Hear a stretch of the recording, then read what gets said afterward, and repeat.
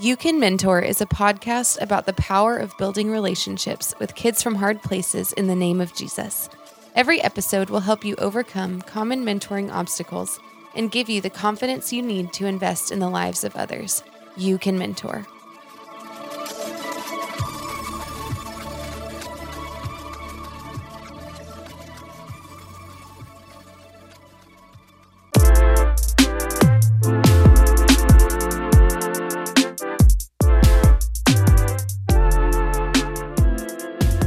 Welcome back to the You Can Mentor podcast. My name is Stephen Murray. I'm here with Zachary Garza. You just said your last name like a robot. You're like, I'm Stephen Murray. Maybe it was just me. Hello, I am Stephen Murray. Man, so grateful to be with you, Zach. It's always an honor to jump on these calls and record podcasts with the Zill. Today, we are returning for the third episode of our Lifelong Followers of Jesus series. And this one has been fun. The last couple of weeks, we've talked about, practices that help you cultivate a lifelong relationship with Jesus. We've talked about people to help model and see others who are following Jesus and how that impacts your ability to do the same. Today, we are talking about perspectives. We're talking about how do we engage the culture counterculturally? How do we live in such a way that we help our mentees question the way in which the world works and functions? I read a book recently. I keep, flexing that I read books, Zach. I'm sorry that I keep doing that on the podcast, but this book from the Barna Group, David Kinnaman wrote on Faith for Exiles, where he talks about how kids are growing up today in what he calls a digital Babylon, where social media is, a prevalent thing within all of history that has changed the way people are relating with each other, the way they're relating with ideas and culture and influences. And we're living in the age where nobody's looking to Plato and Socrates for wisdom. We're looking to TikTok and dance videos and rappers who don't make any sense. And I'm not throwing shade at any rappers, but they're not Plato. So I'll just leave it at that. Are you saying Plato, like the guy who wrote a bunch of books, or Play-Doh, what my son eats whenever he should be playing with it? I knew you were going to say that. Plato. Just making sure. Yes. Just making sure. Yeah. It's a crazy world out there, Stephen. There is no doubt about it. And as much as I want to believe that this world is kind of the same world that I grew up in, it's just not. There are so many things that have changed the course of just how human beings interact and how human beings grow up. And dude, it's just crazy. So, yeah. Well, and so we as mentors, we have to help our mentees process and walk through the landmines of the culture of today. And so I'm not just talking about, watching a Disney movie and trying to capture what's the lie within this? But in reality, that may be a great conversation for mentors to have. Like, what story are we being told through media and through the culture? And how does that relate back to what's true about God, what's true about us, and what's true about others? And so I think for us as believers, we have to find a way to live counterculturally. Not I would say in a way that condemns or just critiques culture, but actually sees the redemptive thread through life, that the story that God is telling through these things, that maybe things in culture are pointing to the gospel that would be easy to point out. So, we're going to walk through some things that could be helpful for you as a mentor, you looking to provide perspective to your mentee. The first one we want to talk about is speaking truth. And really, living in a world that tells you can make your own truth. We live in a world that says, hey man, speak your truth. And this whole idea of we make our own reality is baseless. The whole idea of the Bible being one of the first books that was kind of put together by the people of God in their relationship with God, it's kind of become this source of absolute truth. It's you can bank on the things that are in this are telling you this is how life works. God's kingdom is unshakable and it's unchanging. It is the only thing that works. Everything else fails. You got Stalin, you got Mao, you got Mussolini, all these leaders who come forward with their form of, this is the best way to go. And what happens? Societies crumble, governments are overthrown. And I think explaining that to our kids of like, throughout all of history, there's only been one thing that has never changed and has always been true, and that's God's word. And so when we look at a culture that tells you to make up what you think is right or live in a way that you think is true, we have the opportunity to point back, there is a fault in our culture that leads us to believe we can go our own way and it'll work out. Like that scripture that says there is a way that man thinks is right, but it only leads to destruction. That's the kind of conversations that I'd like our mentors to talk about. I mean, case in point, I was talking to somebody, they were talking about how recreational cocaine usage is a thing and that you can snort cocaine without it affecting anybody in your life. Well, that is objectively not true. If you're snorting an illegal substance, I can only think of bad things that can happen if that were uncovered, or if you're in a situation where, I don't think that's a healthy way to live. And I don't think anybody in their right mind would believe that. But we can convince ourselves that what we think is true, and it's really not. Well, I think that there's a lot of things there, Stephen. And I'm going to pretend like you didn't just talk about snorting cocaine. But I see where you're going with that. That's crazy, man. But yeah, like our kids live in a world today where they don't know what truth is. And not only do they not know what truth is, not only do they not have that wisdom and that insight to be able to decipher, hey, this is coming from a good source and this is coming from a bad source. But if they do follow the Bible, if they do speak truth, that is countercultural.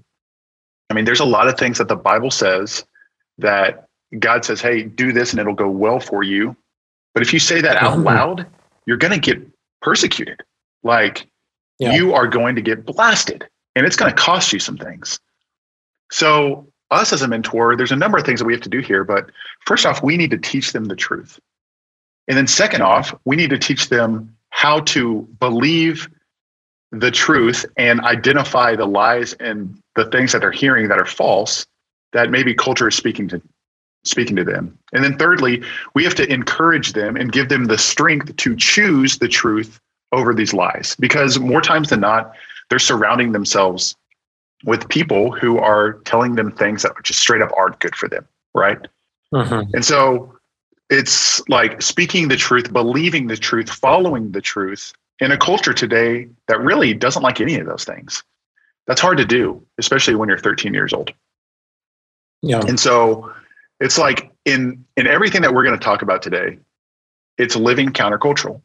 And if you live in a way that is counter to culture, you are going to get persecuted. And I believe that the persecution is only going to get worse. Like, it is not going to get easier to be a follower of Jesus in America in the next 10, 15, 20 years. Mm-hmm. The Bible's pretty clear that this world is not our home and it's evil.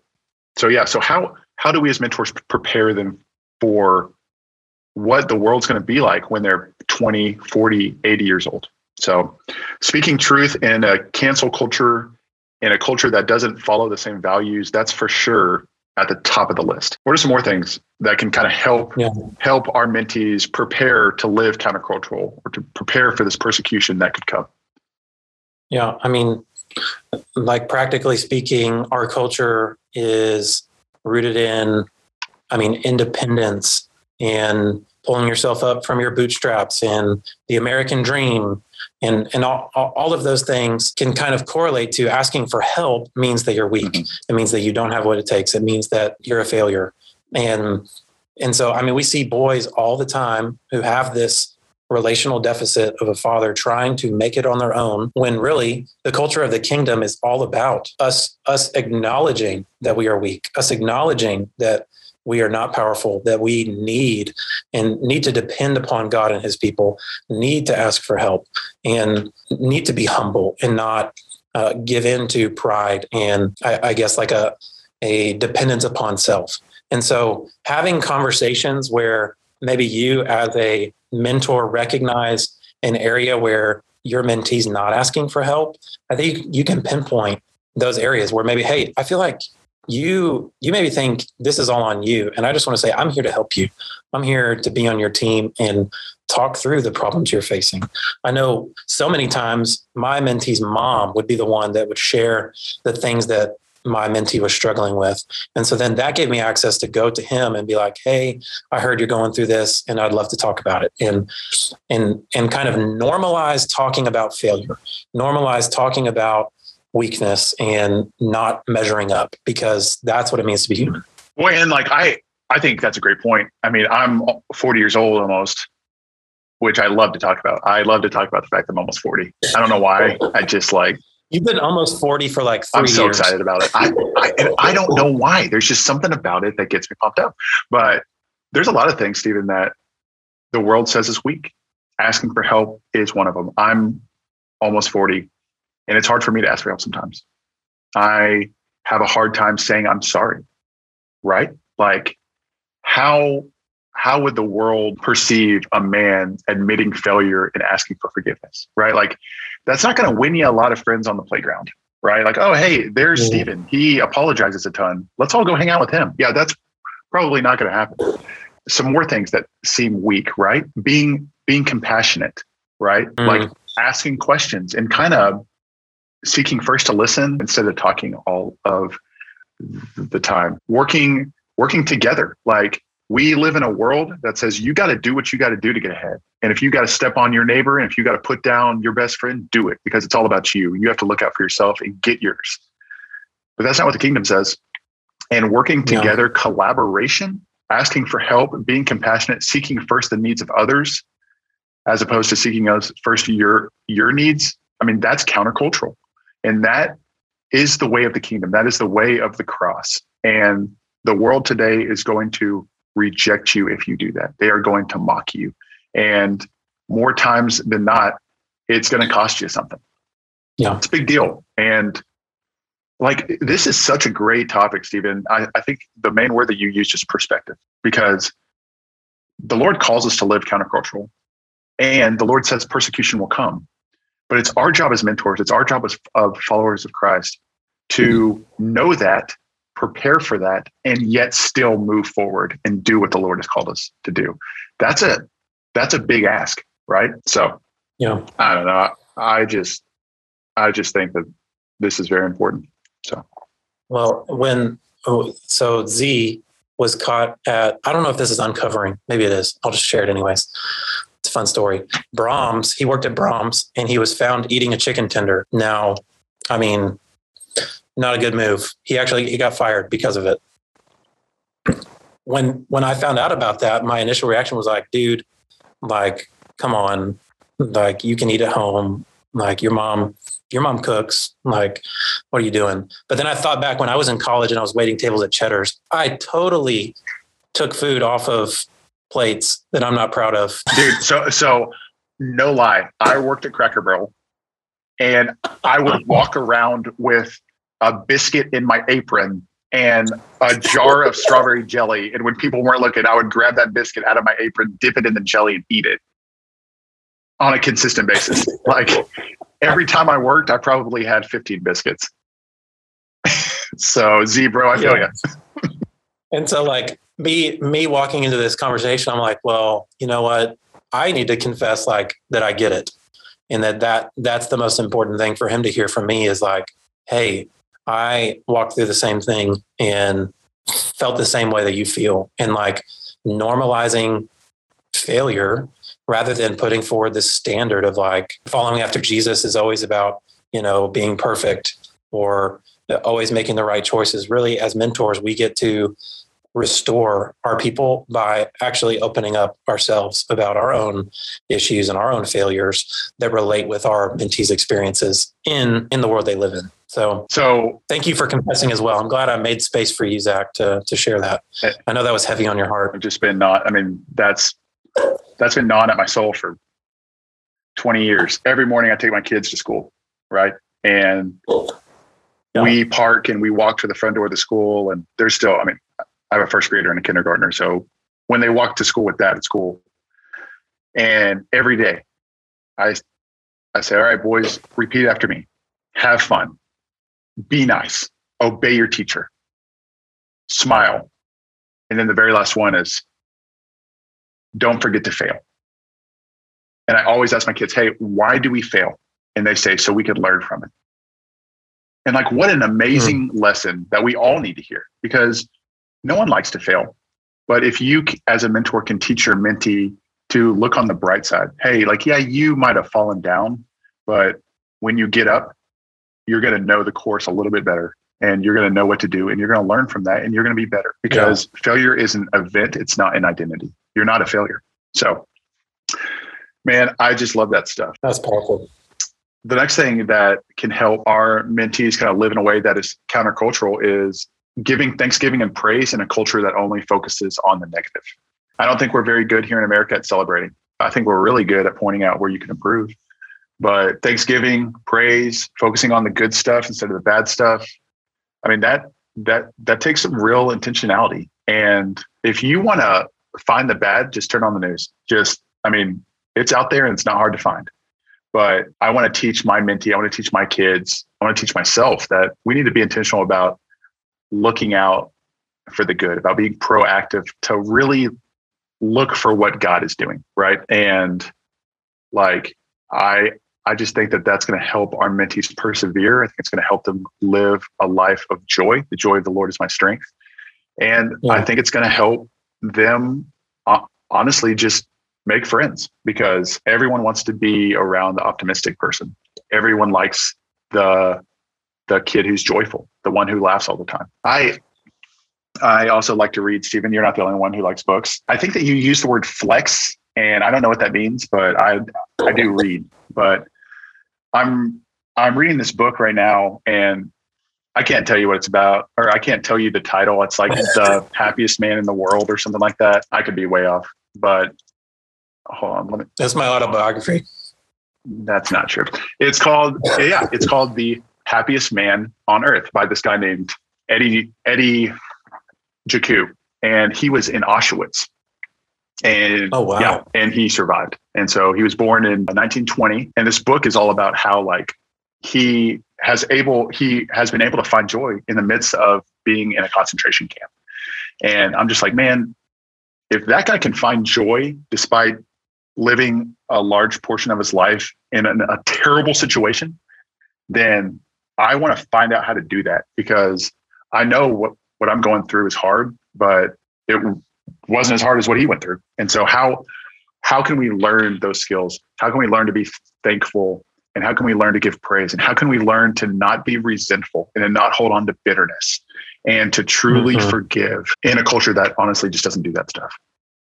Yeah. I mean, that is our culture. Our culture is, you do anything out of step with what we think is acceptable, you get blasted. Yeah. And I mean, honestly, Thanksgiving and gratitude and honor are great things to give and model for your mentee. If your mentee's hearing the things that you're grateful for in your life, and they aren't just things, they are people, they are things you're learning from the experiences that you've had, things that God's teaching you. Sharing those things is giving your mentee perspective to look back at his life and capture those things for himself. Like exactly what you just said. We all have something to be thankful for. So on the way to school, I play a game with my kids. It's called the Thankful Game.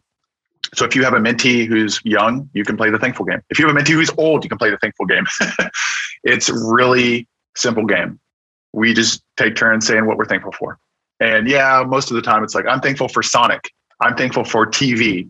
But every once in a while, you'll get I'm thankful for the fact that we were able to serve a homeless person last week. Or I'm thankful for our family. Or I'm thankful for what I learned at church on Sunday. And I'm just like, what? Like, oh my gosh. Like, but playing this game with my kids on the way to school, it is simple, and sometimes it can seem dumb, but when I'm in a bad mood and we play the Thankful Game, what do you know? I get in a better mood because I'm fixing my eyes on the good instead of the bad. What does the Bible say about Thanksgiving? Enter his gates with thanksgiving and praise. What else does it say? It says... That's what I was getting at. I mean, there's a lot of stuff it says about it. I mean, it's the doorway in to God's presence. One of my favorite stories, I think I've shared this before, but whenever Jesus got the 3 fish and the 5 loaves, 2 fish, 5 loaves. Oh man, I got to read my Bible more. But he took those things, and what did he do? He looked up to heaven and he gave thanks, and he broke it. It was like giving thanks, like was the starting point of the miracle. It's like the craziest thing. Wow. But, all right. I never thought about that. A couple other things. We got to teach our mentees how to pick others up instead of pointing out their flaws, especially teenagers. If you're mentees in junior high or anything like that, it's like sport to make fun of people. It's like, I'm going to pick out how your haircut's messed up. I'm going to pick out how your shirt stinks and so on.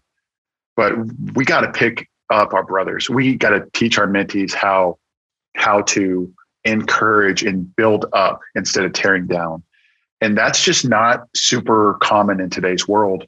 And it takes a lot of intentionality to kind of go against the flow, right? Like if you're hanging out with 12 guys and 11 of them are making fun of this one kid, it takes a lot of courage to be the one kid who stands up for that person and kind of lives countercultural. Yeah. Yeah. And then you want to take that last one, Murdoch? Well, I mean, I think we've hit on the next two, but I mean, I definitely think this last thing we want to talk about of just when you face persecution, that is a great example of it. When you're standing up in a room with so much opposition, you're going to face persecution for standing up and doing the right thing in possibly what feels like the worst time. The worst time to do the right thing is actually the best time to do it. But I'd love for you to just unpack kind of when we feel that pressure, when we're the one that speaks up and tries to do the right thing. There are a lot of things that we can feel in that moment to just get discouraged and give up and give in to the culture. So I wondered if you could just kind of unpack, what happens when we get persecuted? What are we tempted to do? Yeah. So there's a lot of ways that the enemy can kind of work through persecution and can get you to walk out in ways that just straight up aren't godly. And so I know for me, it's the most common feeling whenever I'm persecuted is fear.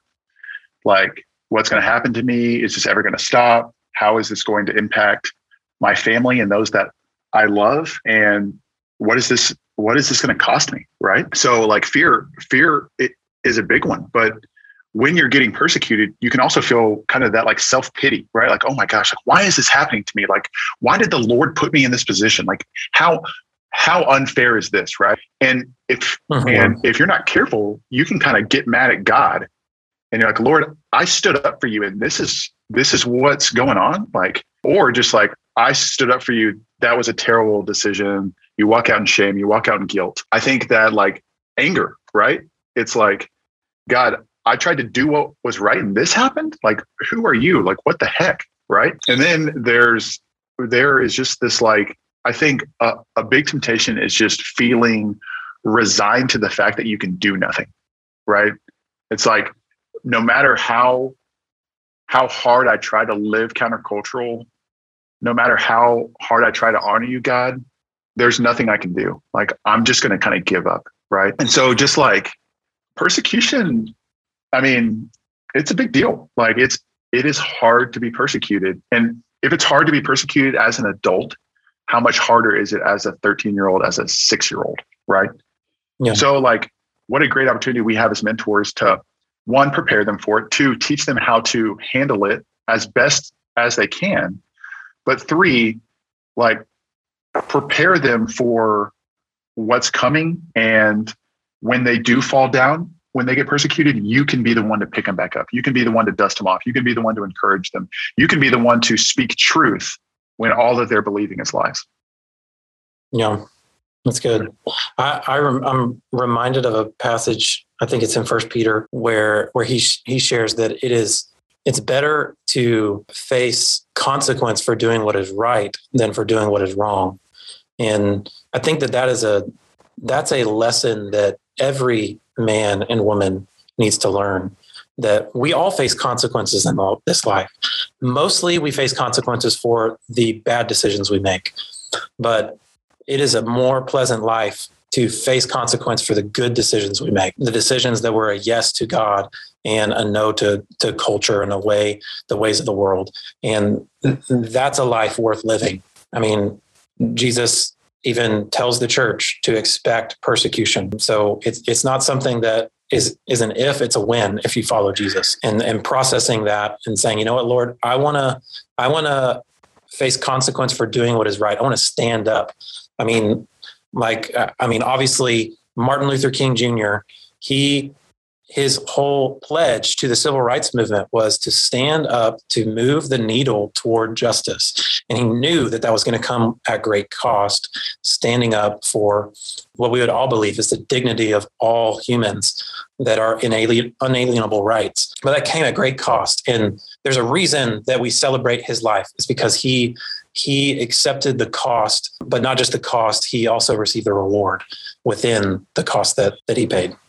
Yeah, Stephen, I totally agree with you on that. And I think we can kind of end on this, that the main thing here is resilience as a follower of Jesus. It's got to be needed if you're going to live countercultural.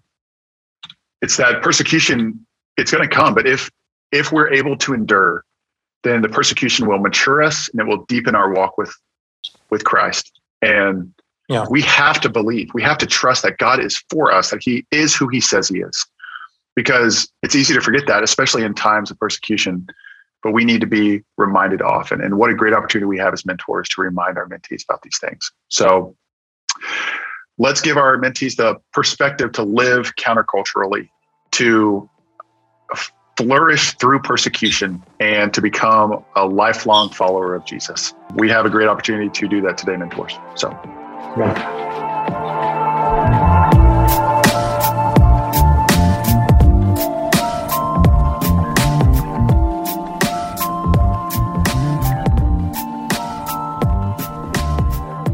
That's what we got today. And if you liked what we heard, give us a 5-star, share it with a friend, send us an email. What's the email, Stephen? Last week we mentioned Trinidad and Tobago. I got a message from someone in Trinidad and Tobago. Is it Tobago or Tobago? I don't know. We're probably going to get another one. So I'm gonna just drop Croatia. Oh my gosh. We'll see if we can get one from Croatia. Why don't you flex on Croatia? How does that sound? I'm just kidding. Hey, if y'all didn't hear anything, well, you missed out. But know this, you can mentor. You can.